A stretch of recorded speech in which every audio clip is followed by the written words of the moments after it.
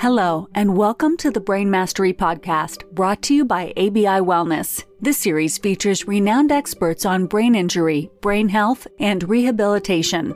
Be sure to visit abiwellness.com for more resources. All right, welcome back to the Brain Mastery Podcast. Today is going to be a lot of fun. I've got a friend and a colleague on with me today, Harrison Brown, who's the founder of HeadCheck Health. Harrison, thanks for joining us today. Yeah, thanks, Mark. So a little bit about Harrison.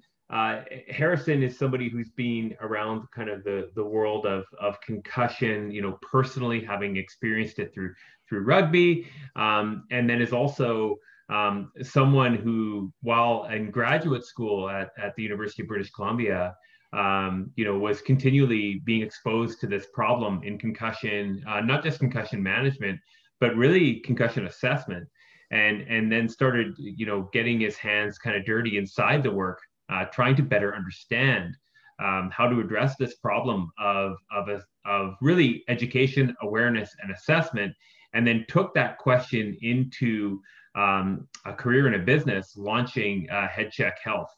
So anything that that you wanted to add to that initial bio there, Harrison?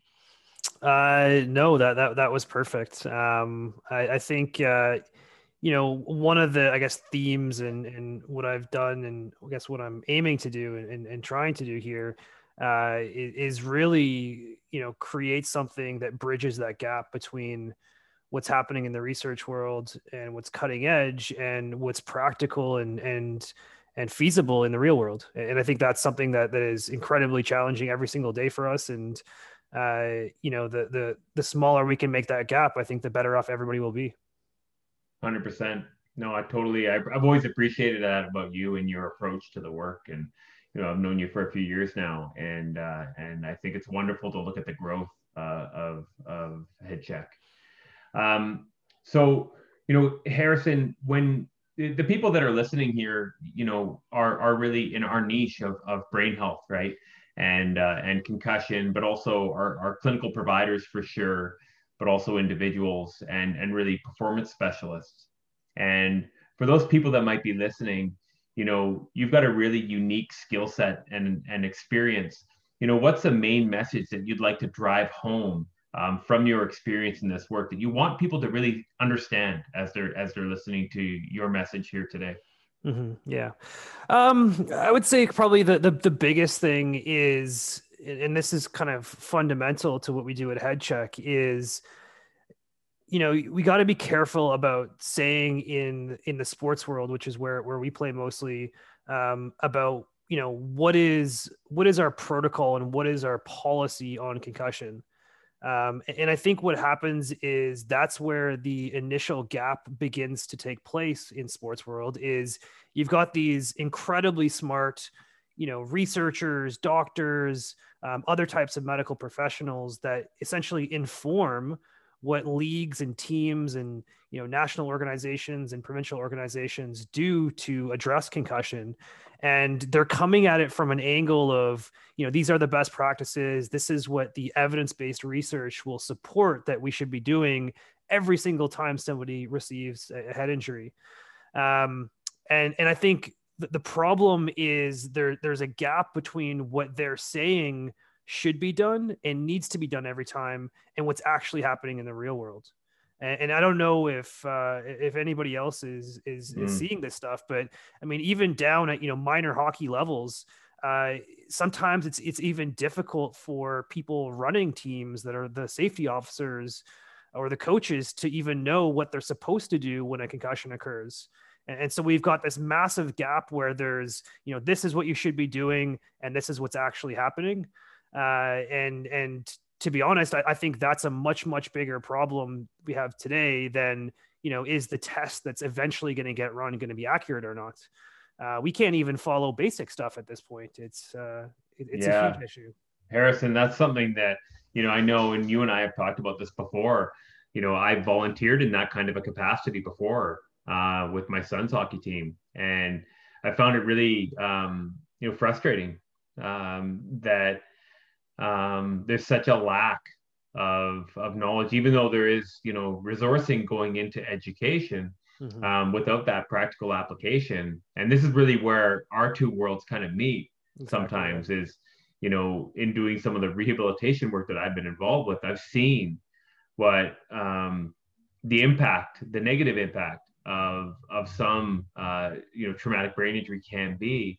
And that's where, the education piece, yes, is key, but the assessment piece and the action, the timely action is so important. And that's where your tool that you've developed, it's really, really important and so needed. And it's disappointing to me that, it's not as accessible as it should be. Yeah, I mean, essentially what you've got is every sports league in the world, every sports organization that has a policy saying, we got 5 things that have to happen every single time we think somebody has a concussion. And then you've got the reality, which is there's probably not tools to do all 5 of those things.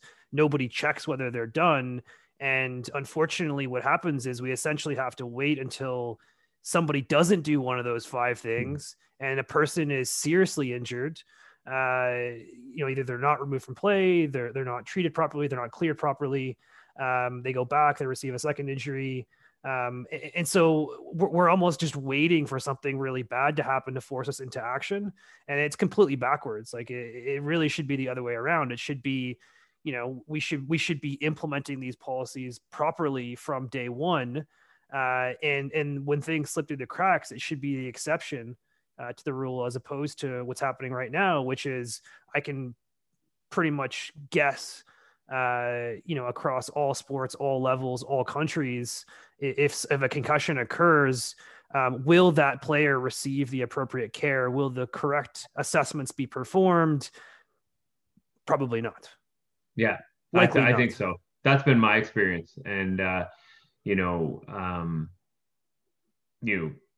I support your vision around that, because I think I've seen it. It's so incredibly needed. I've seen it playing, collegiate sport myself. And that's a long time ago now. I mean, that's Mark with hair times.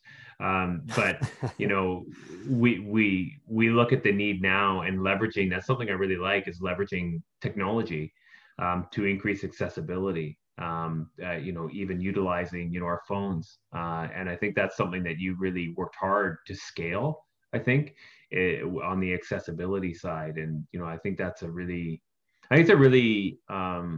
under recognized opportunity, I think, that not necessarily people understand. It's not as hard as one might think, to actually implement these rules into action and to really change some of the behaviors that are entrenched in a lot of sport that are actually very harmful for sure to participants. Yeah, I'll give you an example, actually. One of the things that our system does is it helps execute those protocols and make sure that every aspect of it, from education to testing to clearance to management, it's being done by a qualified individual, and we don't have people doing stuff that they're not qualified for.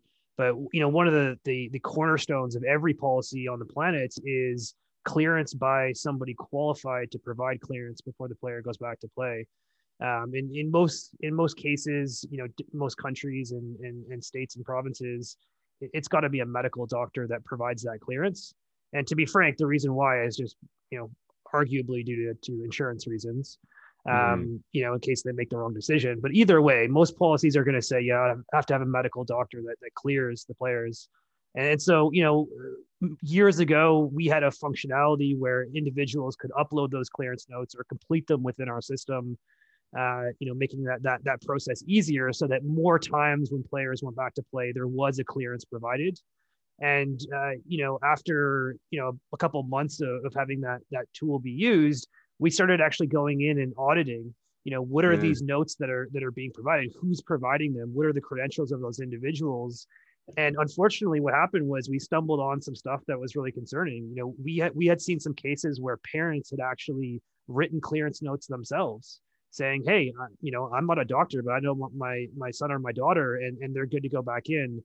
And, we saw other ones from dentists And, and not to knock on dentists here, but it's just, according to the rules, that's not appropriate. And that's not somebody that's qualified to make that decision. So it just tells us that, even if we build the tool to make the process easier, there's always going to be people that are going to try to go around those rules. And so we've got to be, as a technology company, we have to be ahead of that to be able to have the system in place, which we have now, which is where we can actually identify and have a way for that note to be assessed and approved to make sure it has met those requirements. And we didn't even think of that, right? We thought, people are going to submit doctor's notes. They're not going to cheat, or they're not going to make a fake one. Yeah, I know. I think that's the thing about kind of the anatomy of resistance when doing something new. And that's a whole other topic that we'll talk about in another one of these that we do at another time. But, I think this kind of parlays right into my next question, which is, and I think I know what some of the answer might be, but, if you kind of had the crystal ball and could shape the future of brain health, and more specifically kind of concussion in your work, what would your hope for that future be, Harrison? Yeah, I mean, to be completely honest, we have a vision at HeadCheck that we want every single athlete that plays sports around the world to be afforded the appropriate concussion care. And so what that means is that whatever level you're at, if you're pro, if you're minor, if you're high school, if you're college, it doesn't matter. If you have a concussion that has occurred, or you have a suspected concussion that's occurred, you get the correct care. The appropriate best practice policies are being followed. And I think that's the vision that we, HeadCheck wants to play a big part in. We think we've got some technology that can actually achieve that. And so now it's about, making sure that people aren't confused by what we're doing here, and we're not necessarily trying to change the game too much. We're just saying, hey, we've got all these rules, we've got all these tests, we've got all these education modules. It's fine that we've got those, and that's great that we've got those, but something has to tie them together. 100%. And, for those of you listening, rewind that one, for especially, an area that you really kind of zoned in on. It generalizes much farther past that, but it can be quite confusing for a parent in kind of a minor sport where you have your child and you want them to benefit from all the wonderful elements that sport provides to one's life. But around this concussion care, you have to remember you're still the parent, and that is your child. And, I've been in that position where I've very rarely seen a child pulled from play, unfortunately. And I think with increased education and awareness that you're providing, Harrison, and your company is providing, I think it will really help to take away or maybe reduce some of the negative connotation around some sport where there is exposure to the risk of concussion. So, yeah. I mean, just to follow up on that, I mean, concussions are not going to ever be prevented completely.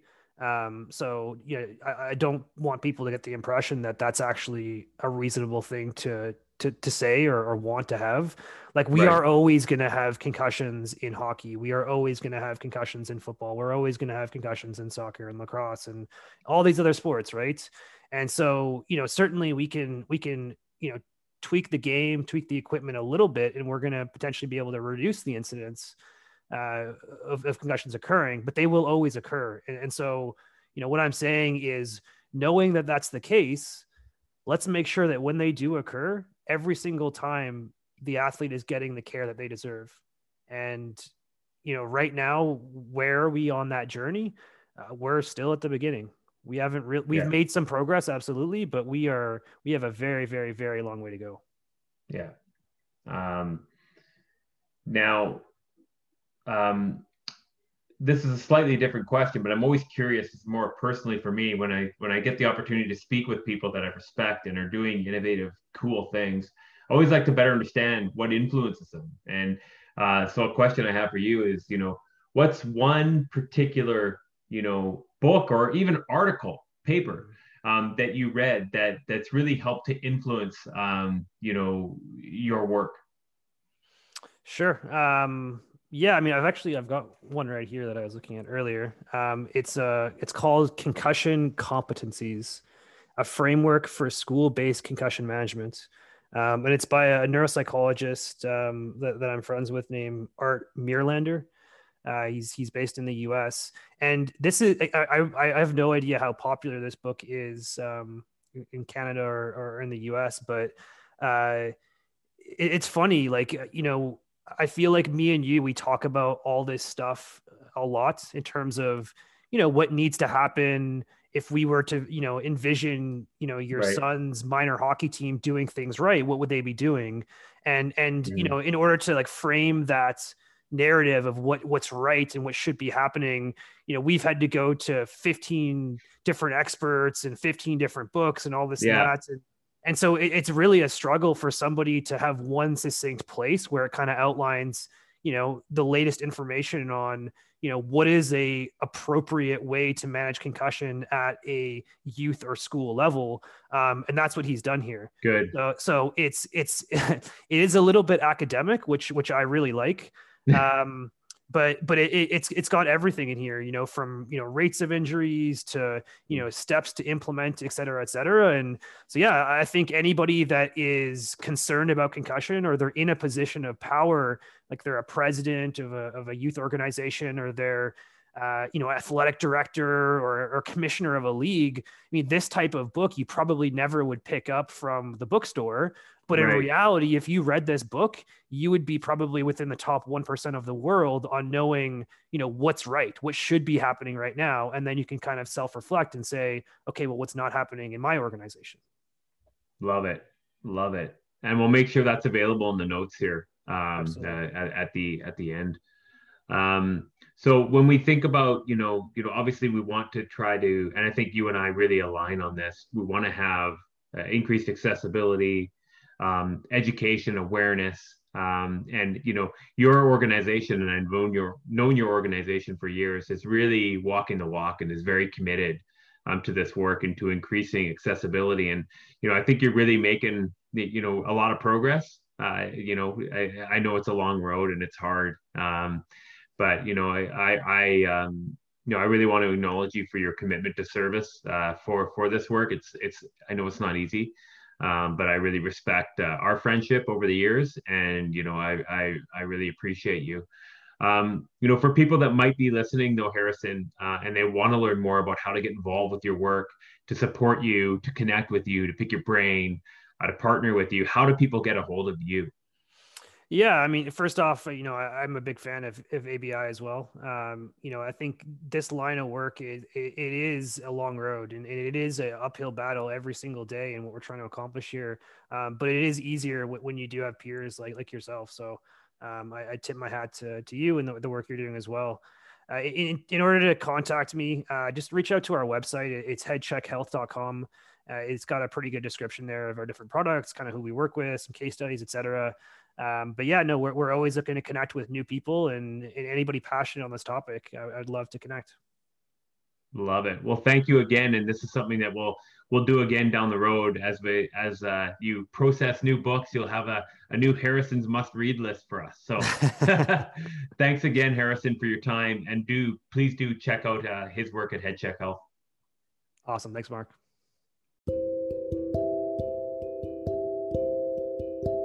Don't forget to check back for a new Brain Mastery segment every week. Here's a sneak peek of our next thought-provoking interview. I think, and this is with physical health, with mental health, with even self-esteem. Where you're at right now, all the science and all the research and all the cool stuff that's coming out right now says that you don't have to be there. You can always improve.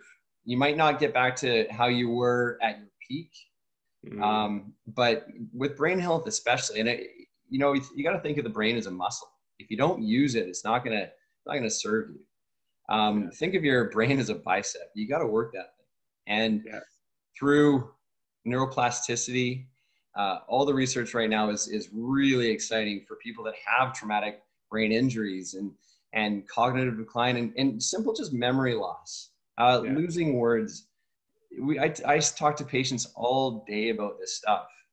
And even 10 years ago, it was kind of thought, maybe not 10, 15 years ago, that once you lose brain stuff, it's gone. And it's not true at all anymore. It never has been, but the research is really starting to back it up. And that's actually why I really like ABI Wellness. Thank you so much for listening to the Brain Mastery podcast brought to you by ABI Wellness. Be sure to follow us on social media channels at ABI Wellness.